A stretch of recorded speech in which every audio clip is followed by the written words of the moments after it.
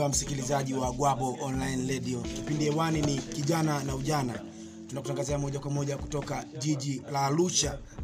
Na siku ya leo katika kipindi chetu cha vijana na ujana tutapata kujua kijana ni nani na ni changamoto gani ambazo vijana wanakumbana nazo katika maisha ya kawaida. Na je, katika ujana hizo changamoto tunawezaje kuzitatua na tutazitatua kwa namna gani? Usiondoke. Leo nipo na mgeni mezani kwangu, Mr. Stewart Raphael. Yeye ni mwalimu kutoka shule ya Marian na pia ni mchambuzi wa mashairi na ngonjera. Atapata kutuambia kijana ni nani, changamoto za vijana ni nini ili kuweza kutatua changamoto za vijana. Usiondoke. Upo na mimi mtangazaji wako Samson John Mwambungu. Usikae mbali na redio yako.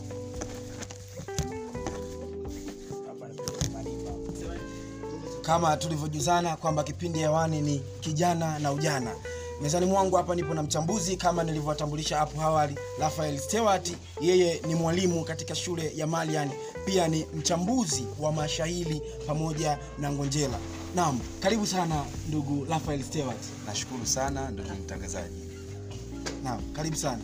Ndio. Naam, hapo atapata kujitambulisha pale ambapo atakuwa ameanza kutudadavulia kwamba kijana ni nani na kijana ni mtu gani na kijana ni mtu wa design gani katika jamii hii ambayo tunaishi. Naam, bila kupoteza wakati ndugu Raphael Stewart, nikukaribisha uweze kutuambia kwamba je, kijana ni nani na kijana ni mtu wa aina gani? Karibu sana. Asante sana ndugu mtangazaji. Tunapozungumza masuala ya vijana ni muhimu kweli tukafahamu kijana kama kijana ni nani. Sasa kuna tafsiri nyingi kidogo zinazoweza kumdadavua au kumuelezea kijana, lakini itoshe kusema tu kijana ni yule mtu ambaye ameshapevuka na yupo kwenye umri wa kuanzia miaka 15, mahala pengine wanasema miaka 12, angalau mpaka miaka 40 tunaweza tukamweka kwenye kundi la kijana. Ndio. Naam, kwamba kijana ni mtu yoyote ambaye amefikia ule umri wa kupevuka. Ndio Naam, amepevuka. Yaani kwamba kimwili pamoja na kiakili. Yes. Naam, bila shaka tumepata kujua kwamba kijana ni nani na kijana ni mtu aina gani. Mwalimu Raphael ametuambia kwamba kijana ni yule mtu yoyote ambaye amefikia ule umri, amepevuka kimwili pamoja na kiakili. Sasa bila kupoteza wakati, Mwalimu Raphael, najua vijana wana changamoto nyingi sana katika jamii tunayoishi. Je, kijana changamoto ni zipi ambazo kubwa vijana huwa wanapitia katika maisha ya kawaida? Unaweza kututajia hata changamoto 3 au 5 ambazo wanapitia vijana katika maisha ya kawaida? Asante sana ndugu mtangazaji. Kijana kama kijana anakabiliana na changamoto nyingi kweli. Na moja ya changamoto nyingi ya vijana huwa ipo kwenye maswali ambayo hupata wao kujiuliza. Mara nyingi kijana huwa anajiuliza nitasomaje kama ni mwanafunzi ili niweze kufaulu. Mara nyingi kijana anajiuliza nitamiliki mali niwe na mimi nina uwezo wa kujitegemea. Mara nyingi vijana au kijana huwa anajiuliza katika maisha yangu nitaambatana na nani na natakuwa mwenza wangu. Mara nyingi vijana huwa wanajiuliza anajiuliza nitayafanyaje maisha yangu yakawa ya mfano. Na ndio maana limekuwa ni moja kati ya rika ambalo linapitia changamoto kubwa sana kwa sababu ya kuwa na maswali mengi. Sasa changamoto zinakuwa nyingi katika makundi tofauti. Kuna changamoto za kimahusiano, kuna changamoto za kiuchumi, kuna changamoto za kifamilia, changamoto za kiutegemezi, kwa sababu katika umri ambao nimesema hapo mwanzo utagundua ndipo umri ambao vijana wengi huwa wanakuwa tegemezi. Wengine ndio wanapata watoto, wengine ndio wanakuwa wana wadogo zao ndio wamemaliza shule, wanataka kwenda zaidi kwenye elimu za juu na wanakuwa na mahitaji mengi. Kwa hiyo changamoto zinakuwepo nyingi kweli.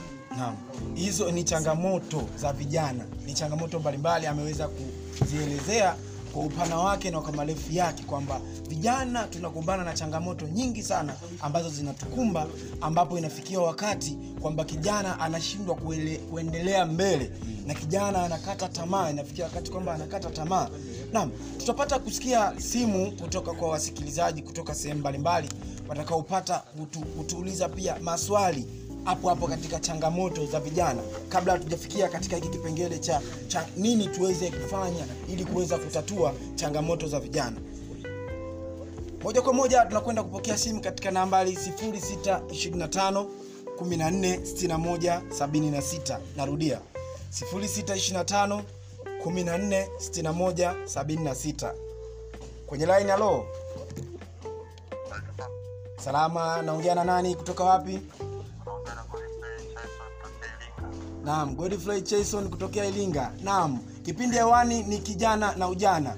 Tumepata kumsikia Mwalimu Raphael akidadavua changamoto na akidadavua ujana ni nini. Je, kuna swali ambalo unapenda kumuuliza Mwalimu Raphael? Ndio, na maswali mawili kama kijana. Naam. Kweli vijana tunapitia changamoto kubwa hasa tunaotaka kujiajiri. Naam, naam.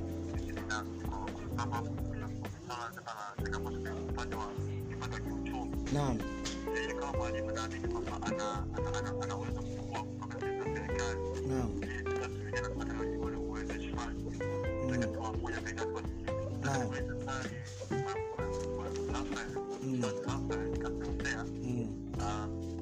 kwa namna gani vijana tunaweza kujiinua bila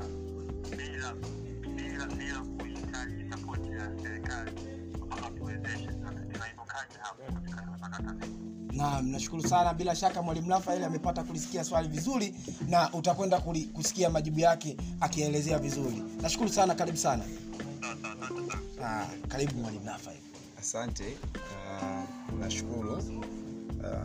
Amezungumza swali lake la kwanza kwamba vijana wengi wanapata changamoto za kiuchumi, na kama changamoto za kiuchumi yani ni kivipi wanaweza wakapata kuzitatua pasipo kuitegemea serikali. Naam. Yeah, of course. Labda niweke tu wazi, taifa letu au nchi zetu nyingi za Kiafrika, kuna sehemu unakuta kuna kitu ambacho kinakosekana katika maandalizi. Kwa sababu mimi ninachokifahamu ni kwamba ujana, mtu hajazaliwa tu akawa kijana. Ujana anatoka kwenye hatua tangu utotoni mwake mpaka pale anapoanza shule ya msingi mpaka anapopevuka. Sasa kama huyu mtoto au huyu ndugu hakuwa ameandaliwa vizuri, inapokuja kufika kwenye kipindi cha ujana na kufundisha kuto kujitegemea kwa maana kutegemea wengine, inakuwa ni changamoto kubwa sana. Kwa sababu tangu anakuwa yeye amezoea kuona anategemea. Kwa hiyo kujibu swali hili vizuri, ndugu msikilizaji alilouliza, ningependa tu kutoa rai kwa wazazi na jamii kwa ujumla, kuwafundisha watoto kujitegemea tangu wakiwa watoto. Lakini sasa katika jamii kama hii tunafanyaje tuweze kuacha kujitegemea? Ni muhimu vijana tukachakalika, kwa sababu vijana tuna sifa kubwa mno ya kuwa na nguvu. Vijana tuna sifa kubwa mno ya kuwa na ubunifu. Vijana tuna sifa kubwa ya kuweza, tunasema kuwa mobile. Wazungu wanasema kuwa mobile, maana yake kuwa na uwezo wa kwenda huku na kule na kule. Kwa kama tutaweza kutumia hizo kama fursa, ni rahisi sana kwa sisi kuweza kujikwamua na kuacha kutegemea, kwamba ukategemea kwa muda alafu baadaye ukaendelea kwenye kile ambacho umekitegemea kama mtaji na msingi wa kusaidia kwenda mbele. Yaani kwamba kikubwa ni misingi kutoka kwa wazazi kuwatengenezea vijana wao. Naam, mpendwa msikilizaji wa Gwabo Online Radio. Naam, tunakwenda kupokea simu tena katika namba ya 0625 14 61 76. 0625 14 61 76. Kwenye line kuna msikilizaji hapa. Halo. Halo, habari zako? Salama, kwema? Kwema. Naongea na nani kutoka wapi? Unaongea na George kutoka Mtwara. Naam, George kutoka Mtwara. Naam, karibu. Kipindi hewani ni ujana. Je, unapenda kumuuliza mwalimu maswali yoyote?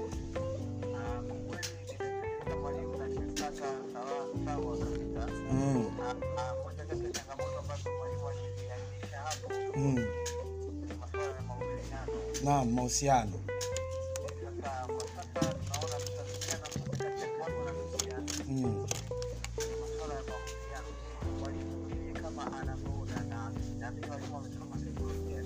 Naam. anawezaje kijana mfano wa kiume ambaye ni wa kawaida, ni wakati wa kawaida, anawezaje akatatua swala lake la mahusiano akawa sawa sawa aliishi na wanawake au kati na wanaume au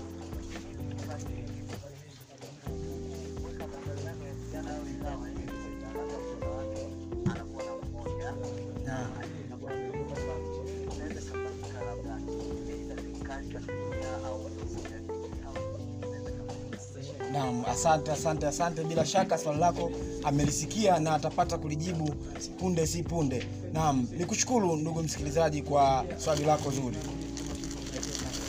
Karibu Gwabo Online Radio. Karibu. Mwalimu, karibu sana uweze kulijibu hilo swali. Asante. Kama ningeliweka swali lake kwa ufupi, ni kwamba ni kivipi kijana anaweza akawa na mahusiano ya kimapenzi kwa lugha nyepesi bila kuwa na majuto. Moja, hii ni changamoto kubwa kweli. Ni changamoto kubwa kwa sababu ndio kipindi ambacho sasa mwili wa kijana na wao unakuwa una changamoto nyingi, lakini pia ndio kipindi ambacho kila mmoja anatamani kujua ataenda na nani katika safari ya maisha kwa maana ya ndoa. Lakini kuna vitu ni muhimu sana tukavizingatia ili kuhakikisha kwamba mahusiano haya sasa hayawi ya majuto. Na moja kati ya jambo ambalo ningependa kuasisitiza vijana ni kuwa na nidhamu binafsi. Na hii inaizungumzia haswa pale ambapo umempata mtu ambaye unafikiri moyo wako umempenda, au wa kike au wa kiume. Utakuja kugundua kwamba inapopatikana nafasi ya kukubaliana, kuna vitu lazima muweze kuviweka pamoja na kuona vinawasaidia ili nyinyi sasa muwe na mahusiano ambayo hayatakuwa na majuto. Wazungu wanasema relationship without regret, kwamba kunakuwa na mahusiano mazuri lakini hakuna majuto. Moja ni kuzingatia kwamba mnataka nini katika mahusiano yenu. Mahusiano yenu yana lengo la kufika wapi na mnahusiana kivipi. Kuna mahusiano mengine kwa kweli hayana afya. Watu wanakutana tu kwa sababu ya lengo la kutimiziana masuala ya mahitaji ya kimwili. Lakini kuna mahusiano mengine watu wanakuwa na nidhamu na wanakuwa na mipaka. Sasa mkiwa na nidhamu na mipaka katika mlengo huo, mtagundua kwamba mtakwepa majuto ya kupata mimba zisizotarajiwa, mtakwepa majuto ya kuwa na magonjwa ambayo yanaua ndoto za vijana wengi kama magonjwa ya ukimwi na mengineyo. Hali kadhalika pamoja na kupoteza ndoto za kuweza kusonga mbele zaidi, kwa sababu unakuta katika umri kama huo mtu akipata magonjwa ya ukimwi au akipata watoto kabla ya kutazamia, ndoto nyingi zinafifia na anakuta kwamba anakuwa siku zote katika majuto. Kwa kikubwa ningesisitiza kuwa na nidhamu na kujua nini mnataka katika mahusiano yenu, lakini zaidi ya yote kumtanguliza Mungu na kumweka yeye kuwa kipaumbele katika hayo mahusiano. Asante. Naam, bila shaka amepata kulisikia swali likijibiwa kwa ufasaha zaidi. Naam, kipindi hewani ni kijana na ujana. Moja kwa moja Gwabo Online Radio tunakutangazia. Tupo jijini Arusha kwa siku ya leo. Tupo jijini Arusha na mgeni wangu hapa mezani alikuwa mwalimu Raphael Stewart ambaye ni mwalimu wa shule ya Marian, pia ni mkufunzi katika masuala ya sanaa ya ushairi pamoja na ngonjera. Naam, bila shaka amepata kuelezea vizuri kwamba kijana ni nani na changamoto ambazo vijana wanakumbana nazo, na alielezea kwa ufupi jinsi ya kuweza kuzitatua. Kikubwa ni kijana kusimama mwenyewe na kujielewa na kujua kwamba ni kitu gani ambacho unakifanya. Naam, moja kwa moja kilikuwa ni kipindi cha kijana na ujana. Tumefikia tamati wa kipindi hiki. Ulikuwa na mimi mtangazaji wako Samson John Mwambungu. Karibu tena siku nyingine katika kipindi chetu cha kijana na ujana. Bye.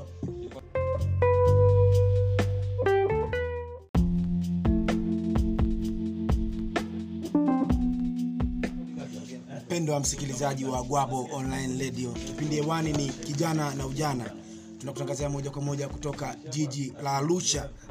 Na siku ya leo katika kipindi chetu cha vijana na ujana tutapata kujua kijana ni nani na ni changamoto gani ambazo vijana wanakumbana nazo katika maisha ya kawaida. Na je, katika ujana hizo changamoto tunawezaje kuzitatua na tutazitatua kwa namna gani? Usiondoke. Leo nipo na mgeni mezani kwangu, Mr. Stewart Raphael. Yeye ni mwalimu kutoka shule ya Marian na pia ni mchambuzi wa mashairi na ngonjera. Atapata kutuambia kijana ni nani, changamoto za vijana, ni nini ili kuweza kutatua changamoto za vijana. Usiondoke, upo na mimi mtangazaji wako Samson John Mwambungu. Usikae mbali na redio yako.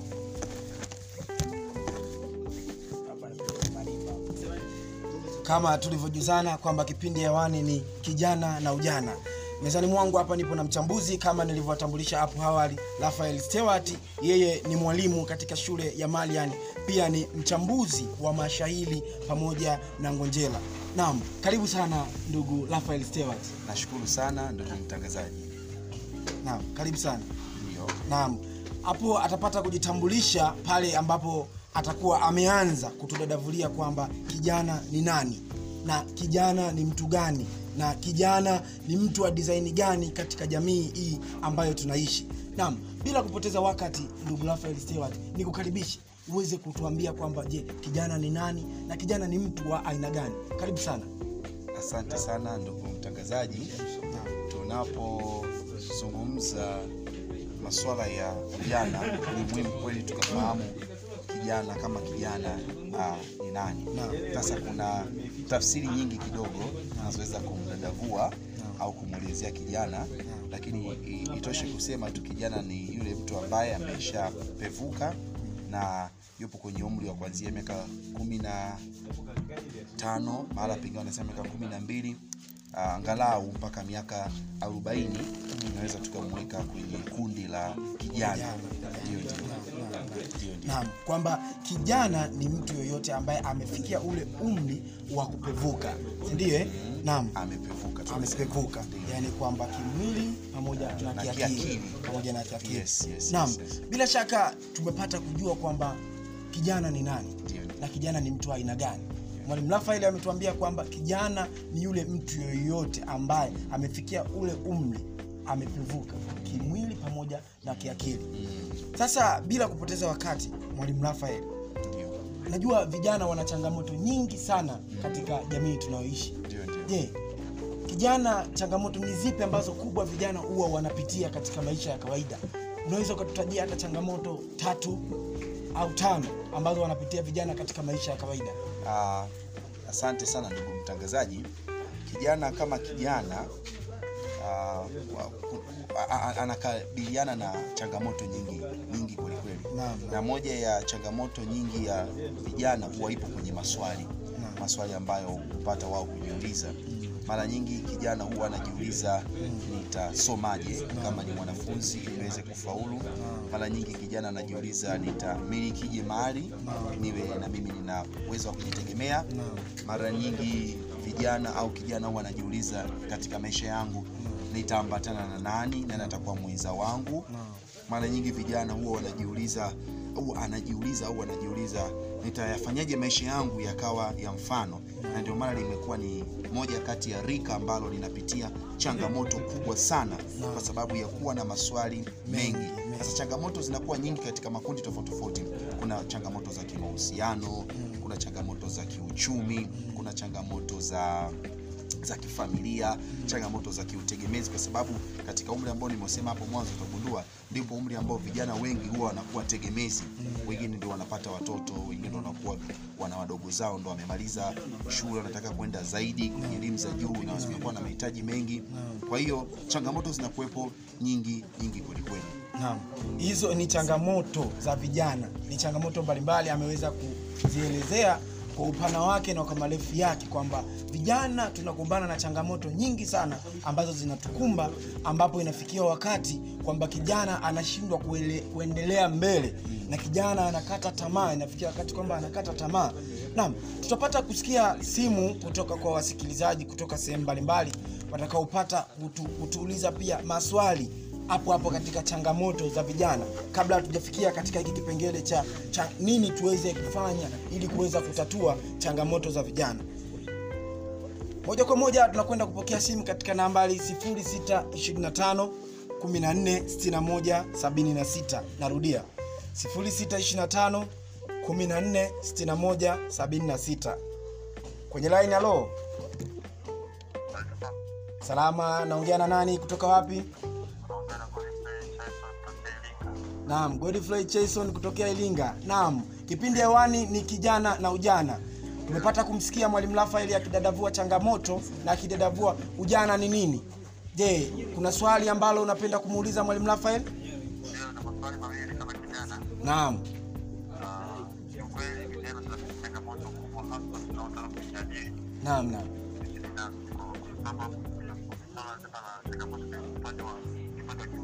Naam. Kama mwalimu naamini kwamba ana uwezo mkubwa kutoka katika serikali. Naam. Vijana tunataka ule uwezeshaji. Kwa moja pekee kwa Naam.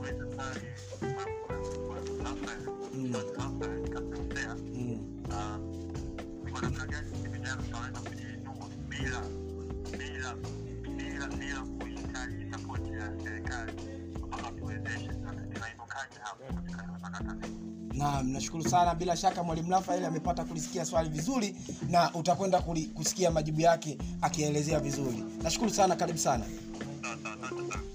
Karibu Mwalimu Raphael. Asante. Nashukuru. Amezungumza swali lake la kwanza kwamba vijana wengi wanapata changamoto za kiuchumi, na kama changamoto za kiuchumi ni kivipi wanaweza wakapata kuzitatua pasipo kuitegemea serikali. Naam. Yeah, of course, labda niweke tu wazi, taifa letu au nchi zetu nyingi za Kiafrika, kuna sehemu unakuta kuna kitu ambacho kinakosekana katika maandalizi. Kwa sababu mimi ninachokifahamu ni kwamba ujana, mtu hajazaliwa tu akawa kijana. Ujana anatoka kwenye hatua tangu utotoni mwake mpaka pale anapoanza shule ya msingi mpaka anapopevuka. Sasa kama huyu mtoto au huyu ndugu hakuwa ameandaliwa vizuri, inapokuja kufika kwenye kipindi cha ujana na kufundisha kuto kujitegemea kwa maana kutegemea wengine, inakuwa ni changamoto kubwa sana, kwa sababu tangu anakuwa yeye amezoea kuona anategemea. Kwa hiyo kujibu swali hili vizuri, ndugu msikilizaji alilouliza, ningependa tu kutoa rai kwa wazazi na jamii kwa ujumla, kuwafundisha watoto kujitegemea tangu wakiwa watoto. Lakini sasa katika jamii kama hii tunafanyaje tuweze kuacha kujitegemea? Ni muhimu vijana tukachakalika, kwa sababu vijana tuna sifa kubwa mno ya kuwa na nguvu. Vijana tuna sifa kubwa mno ya kuwa na ubunifu. Vijana tuna sifa kubwa ya kuweza, tunasema kuwa mobile. Wazungu wanasema kuwa mobile, maana yake kuwa na uwezo wa kwenda huku na kule.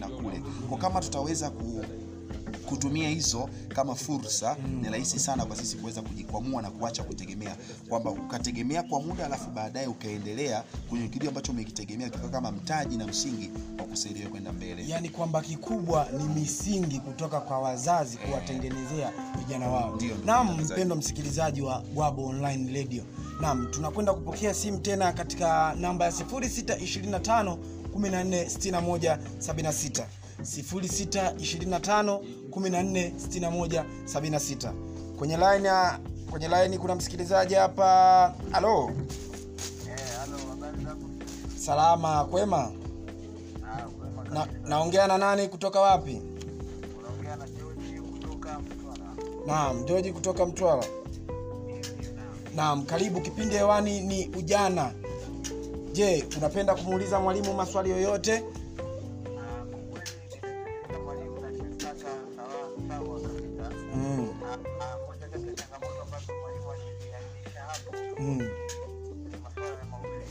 Naam, mahusiano.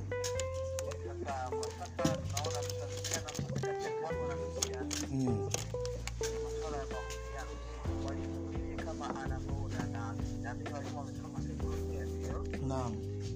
Sasa anawezaje kijana mfano wa kiume ambaye ni wa kawaida, wakati wa kawaida, anawezaje akatatua swala lake la mahusiano akawa sawa sawa aliishi na wanawake au kati na wanaume au